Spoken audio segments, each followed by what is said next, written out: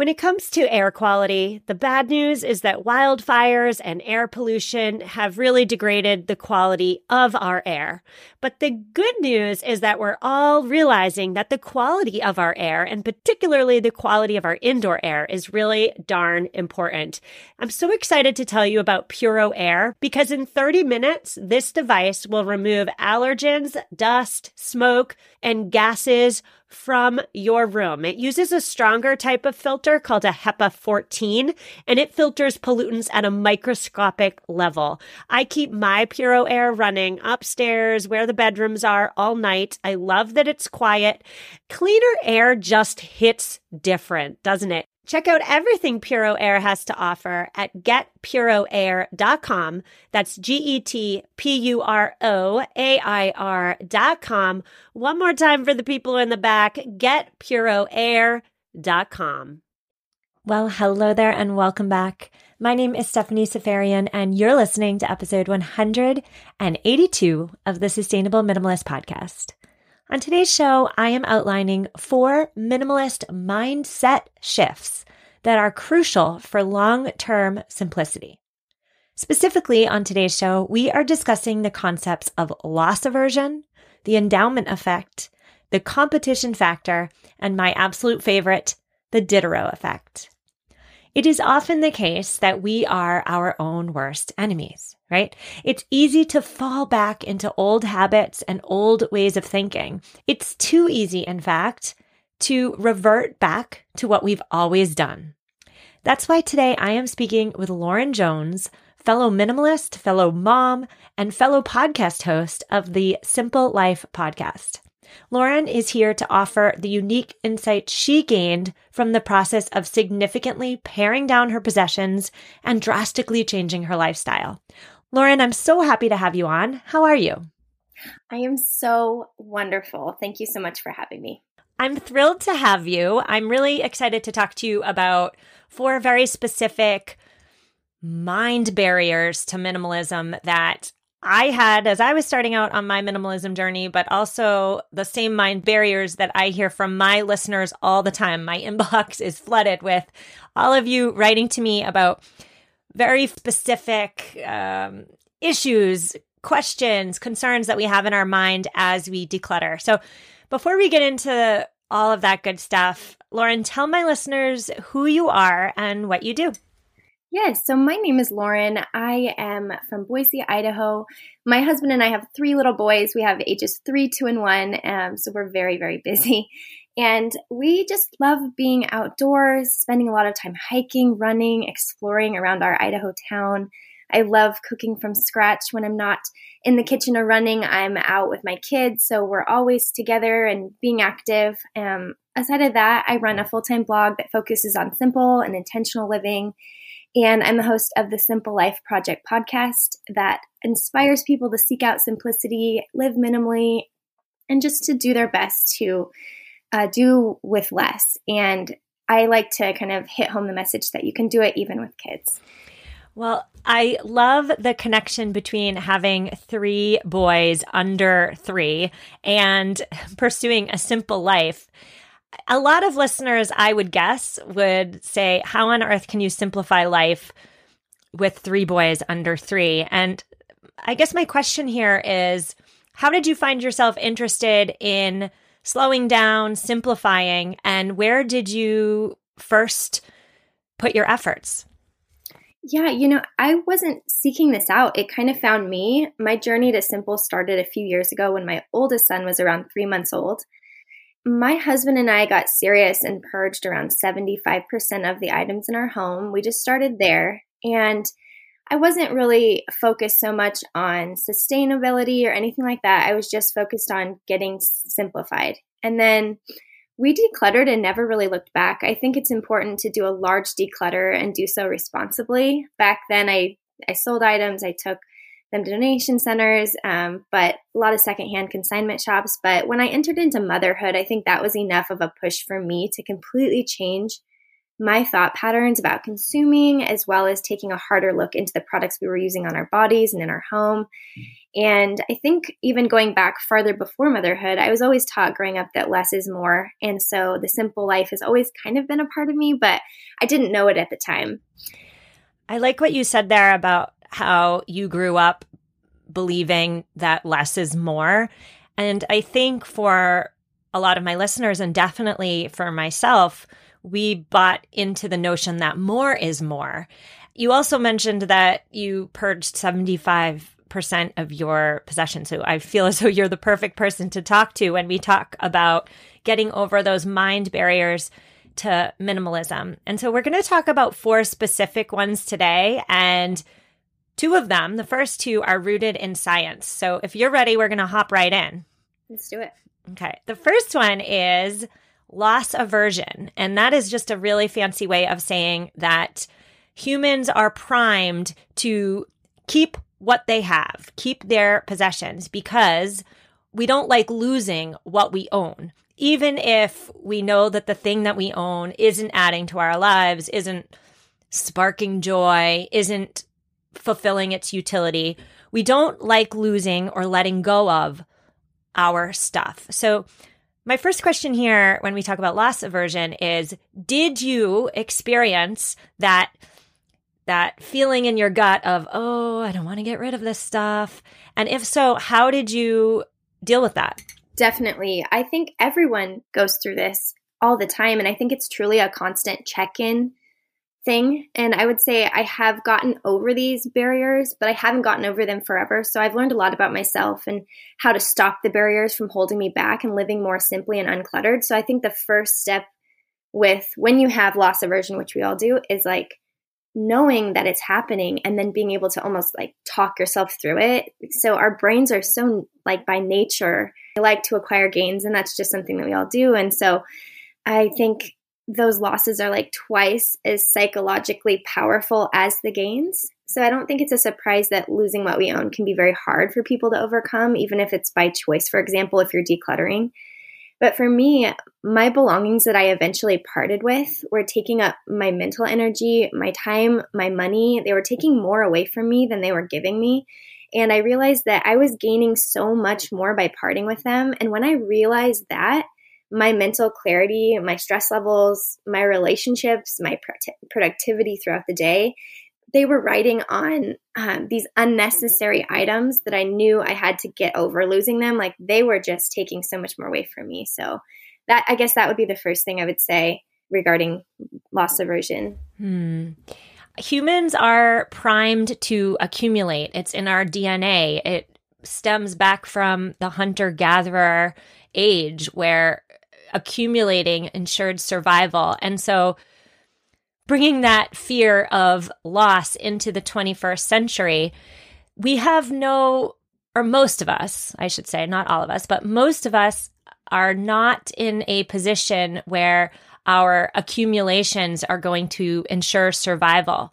So if a listener is listening right now, and if you know that you just don't like the feeling of letting go of the stuff that is quote unquote yours, you have that pit in your stomach, I would suggest doing what Lauren just suggested, which is thinking about all you will gain when your basement is decluttered, or when you can sit in your living room again, or whatever the big goal may be.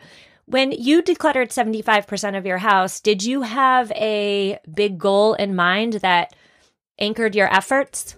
I just knew simple was going to be the least amount of stress on me as my husband and I were having kids. And so I had to really nail down like what simple meant to me before I even started purging. And so for us, simple just simply meant not overcomplicating processes, whether that be with our spending habits, our budgeting, or being mindful of quality purchases. I think supporting brands that don't greenwash was huge for us. It means less screens, less plastic, less consuming, more living. I think just knowing that first and then going from there. So for me, I guess going back to your question, I think the thing that I really had to think about was I need to be grateful for what I have And when I'm grateful for what I have and your mind is focused on abundance versus scarcity, kind of like what you mentioned before, I think it makes it a lot more doable to think about actually decluttering. And just one more final word when it comes to loss aversion. It's for the parents out there. We can confront loss aversion in our children head on when they're young. And I'm thinking about my oldest daughter, who's 7, who is starting to really get that feeling of, I don't want to part with what I own. I don't want to part with my toys. I don't want to part with my treasures. Even though the toys and the treasures are not necessarily played with, they're not considered favorites. It is just, they're hers. She owns them. And letting go of them often feels as though letting go of a piece of herself. I would say, and something I'm working on in my own house, is confronting that head on with my 7-year-old and probably soon my 4-year-old as a teachable moment. So I'm going to leave that there, and I'm going to move on to mind barrier to minimalism number 2, which is the endowment effect. And the endowment effect is backed by research, and it's a fancy way of describing the phenomenon that humans value items more because we own them. So let's say, here's an example. Let's say you have a TV from 1995 in your basement. It's probably not worth much. The price tag, if you were to sell that TV from 1995, you're not going to get a lot of money, if any money. But because you own it, you think it's more valuable than it is. Talk to me about the endowment effect in your life and as you decluttered your home. Yeah, this one's so tough because it's like hardwired into human nature. And it's something that it really, again, takes talking through, and it's a cognitive effort to get over it, essentially. And I don't think it's something that we ever just get over once and then move on forever. So for me, when I made the clear distinction that my stuff is simply just stuff, and this stuff is not usually 100% essential to actual survival, was when I was able to devalue the items in my possession, even though I own them. And whenever I had a problem with an item, I would walk through, I guess, a process that looks kind of like this. First, I would acknowledge that I have an issue surrounding this item, and then I would try to visualize my life and my home without it, and then I would immediately place it in my sell or my donate bin, and I'd get it out of my sight. I wouldn't get rid of it. I would just get it out of my sight, even if I valued it, even if I was worried to lose it. And then I would revisit it a few days later, and I almost always, I think I've done one item with about 2 weeks lag time. I almost always let it go once it goes in that donation bag or that bin to sell. And I forget it's there. And then it just goes down in value. And I almost think about it kind of like cars. This is a really silly analogy, but this helps me a lot. And the moment you drive a car off a car lot, it loses value. And you know it loses value. Everybody knows it loses value. And so I think about it with an item I purchase at a store or that is in my possession, the minute it comes into my possession, it automatically loses value. And so it's easy to, get offended when you try to sell something and it goes for less or you don't want to get rid of it. But I think our stuff really isn't as valuable as we think it is. And so just kind of looking at it in different light has really helped me just get over this barrier and talk myself through it every time I'm having a problem with something. Yeah, we think our stuff is more valuable because it's ours when it might not be valuable to anybody else. I don't want to tap myself on the back, but I am pretty darn great at not feeling the endowment effect in my life. And that's because I believe that every item has a purpose, has a utility. A TV is meant to be watched. A chair is meant to be sat on. A microwave is made to heat food. And if this item, the TV, the chair, the microwave, is sitting in the basement and it's not living up to its utility, then it has no value because it's not doing what it was meant to do, right? So I would say to anybody listening, if you have something in your basement, in your garage, in your living room, in your kitchen that you're not using, you could restore its value by passing it on to somebody who would actually use it right here, right now. You might not get what you paid for it. You probably won't. But I don't know. I guess I'll just leave that there. Do you have any thoughts on that? I just want to, I want to like air high five you. You're speaking my language. I love it. It's like, get rid of it. It's not, the purpose is over. I 100% agree with you. I could just jump up and down. No, I have nothing else to add. You nailed it. Just one final word here is that when we talk about value, we've been talking about the endowment effect in terms of monetary value, but let's also think about value in other aspects too. Free time provides value.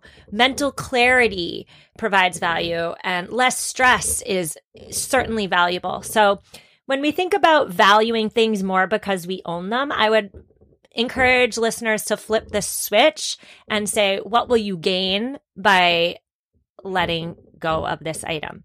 We're going to move on to something that I continue to struggle with, even as the host of this podcast, which is keeping up with the Joneses, that mind barrier, after a quick word from this week's sponsor.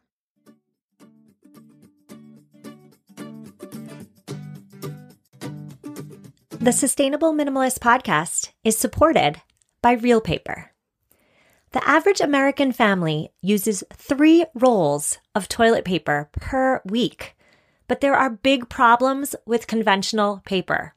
Before it was toilet paper, it was a tree, and standing trees are cut down for our wiping needs every single day. Enter Real Paper, which offers a 100% bamboo solution. I appreciate that Real Paper is strong yet soft. And I also love that an entire month's supply arrives at my doorstep in completely plastic-free packaging. And as an intentional consumer, I feel good knowing that every roll of Real Paper purchased helps fund access to clean toilets for those in need. Ordering is as easy as heading to realpaper.com, choosing how often you want your tree-free toilet paper delivered, and entering code SUSTAINABLE at checkout for 25% off your first order. That's REELpaper.com, and be sure to use code SUSTAINABLE at checkout for 25% off. And we're back with Lauren Jones.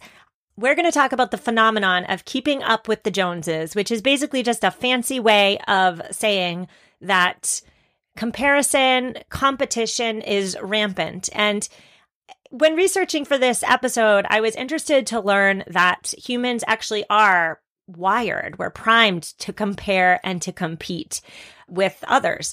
However, I would argue that in the age of social media, in the age of celebrities who sort of let us into their lives on Instagram, on wherever, in the age of reality TV, Real Housewives, my favorite, shout out to Real Housewives, the comparison and the competition isn't fair. It's not a fair game because we're competing with people on an economic sphere that's so far beyond the average layperson's reach that keeping up with the Joneses then is no longer about keeping up with your neighbor next door or keeping up with your sibling. It's about trying to comparing and then trying to compete with people who live completely different lives than ours. So I continue to struggle with the competition factor. Like, I am in my mid-30s, and I do find myself wondering, well, what is the marker of success for somebody who is in their mid-30s? Is it,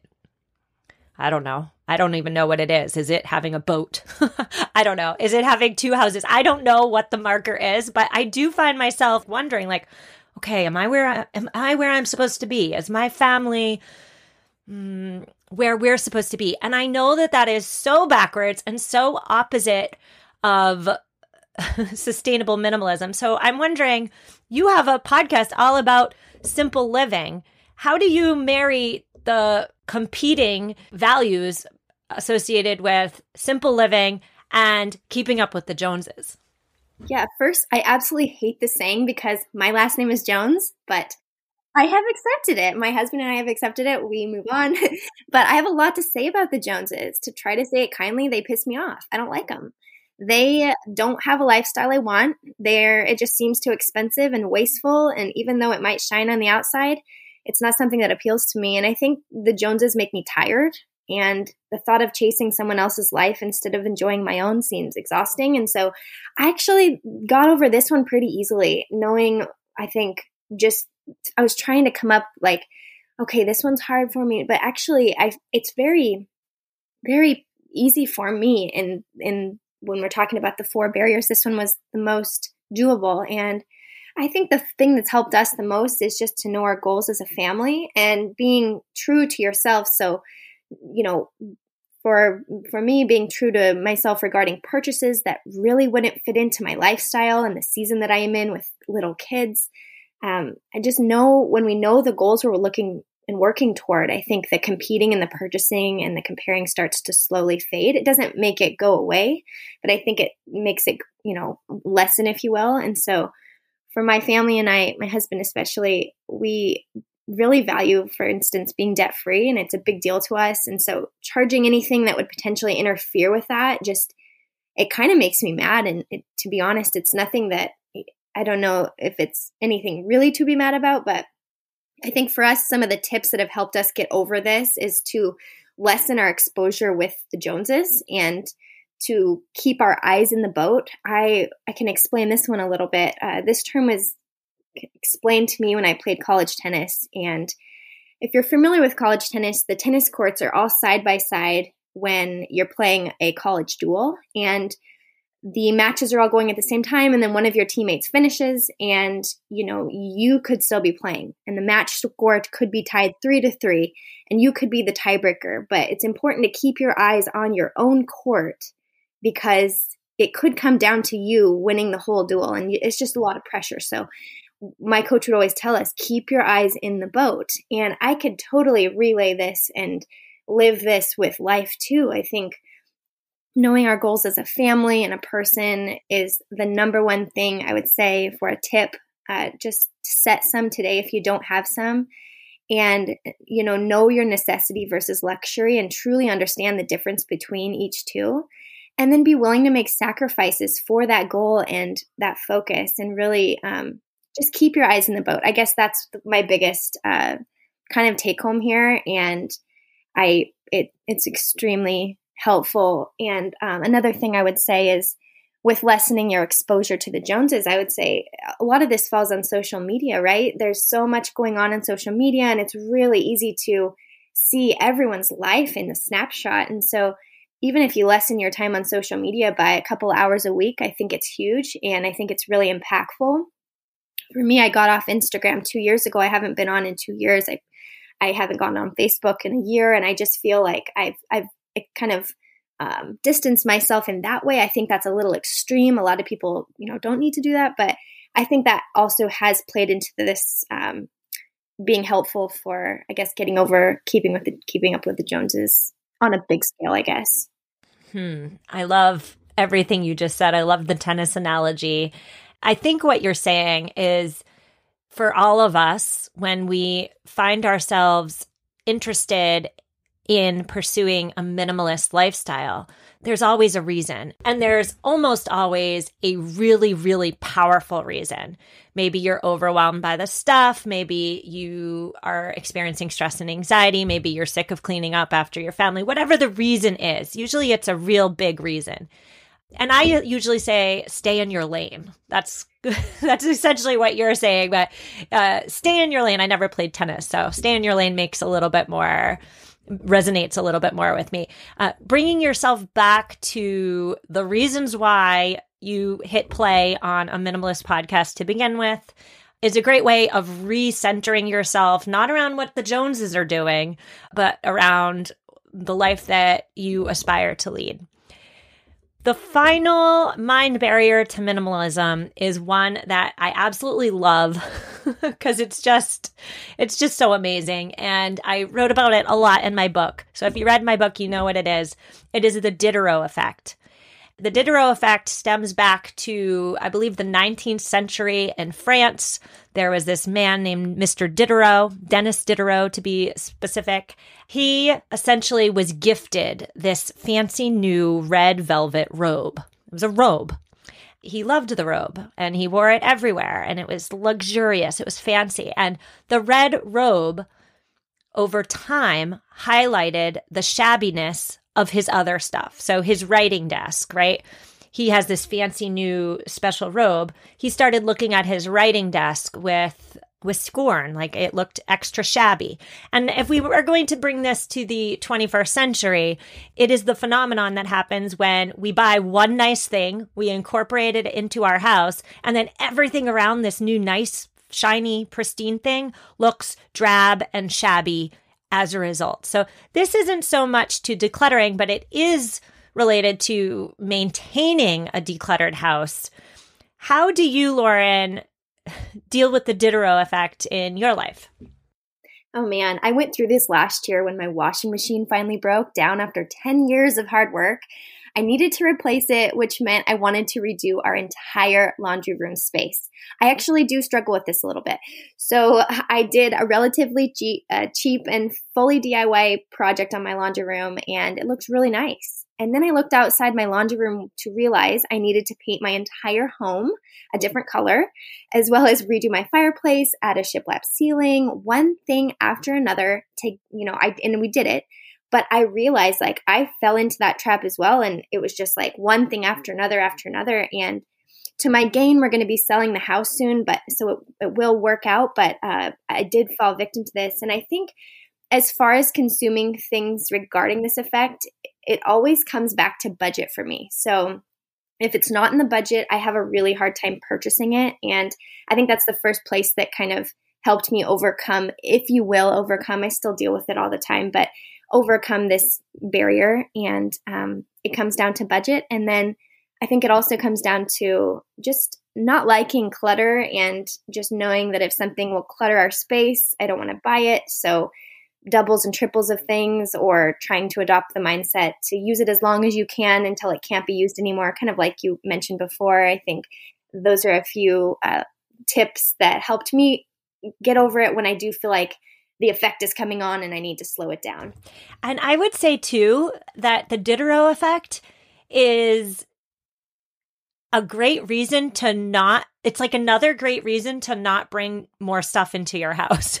Because for 95% of us, bringing in something new and shiny is going to then create a spiral of consumption, or we're going to want to spiral and consume more. So it's just another reason for us to really get intentional and conscious in our purchasing behavior. And again, ask yourself, like, do I really, really need this? Yes, that's part of my, I should have mentioned this before. This is part of my simple mindset pep talk when this effect comes over me, if you will. And I ask myself a few questions, and they're simple questions, but one of them is, do you need this? And is this essential? Is this in the budget? And is this a doable purchase for our family? Those are some of the questions that I ask myself before it starts getting out of control. Well, I loved this conversation, and I'm so excited you came on. I want you to please tell me and tell my listeners where they can find your blog, your podcast, and all of your good stuff online. Yeah, first, thank you so much for having me. I absolutely love your podcast. I love everything you stand for. Your book is going to be one of my best gifted items. And I just truly appreciate everything you do and everything you're putting out into the world. So I do want to say thank you to you as well. And I run the Simple Life Project podcast. You can find me there. And I have a website. It's just my name. It's laurennicolejones.com. And I put out as much simplicity as I can into the world, as well as fun recipes and whatnot. But those are my two main places. And then I do a small YouTube channel that's just my name as well, Lauren Nicole Jones. I so hope you enjoyed my conversation with Lauren Jones of the Simple Life podcast. Really quick today before we say goodbye, I wanted to let you know that I'm super excited about a new feature I'm bringing to the podcast. It's kind of like an eco tip, but it's more question and answer focused. So it works like this. You call my voicemail, you leave me a message, I will play your message verbatim on the show, your voice on the show, and then I will answer your question to the best of my ability. I have listed how exactly you can participate in this new feature in this week's show notes, which you can find at mamaminimalist.com/182. Now, really quick, this new question and answer feature to the show will only work if I get questions. So don't be shy. Leave me a voicemail question and let's do this. I'm so excited. On next week's show, I am speaking with an author all about the concept of circularity. What on earth is a circular economy and how on earth can we make it a reality? I will see you then. Have an amazing week and take care.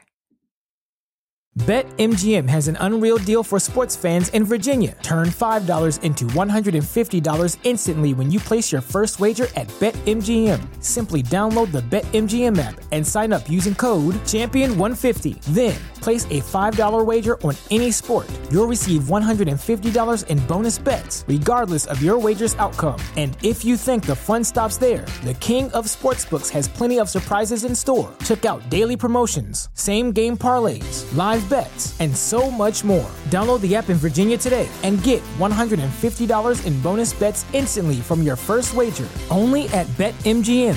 BetMGM and GameSense remind you to play responsibly. See BetMGM.com for terms. 21 plus only. Virginia only. New customer offer. Subject to eligibility requirements. Rewards are non-withdrawable bonus bets that expire in 7 days. Please gamble responsibly. Gambling problem? Call 1-800-GAMBLER. Promotional offer not available in Washington, D.C.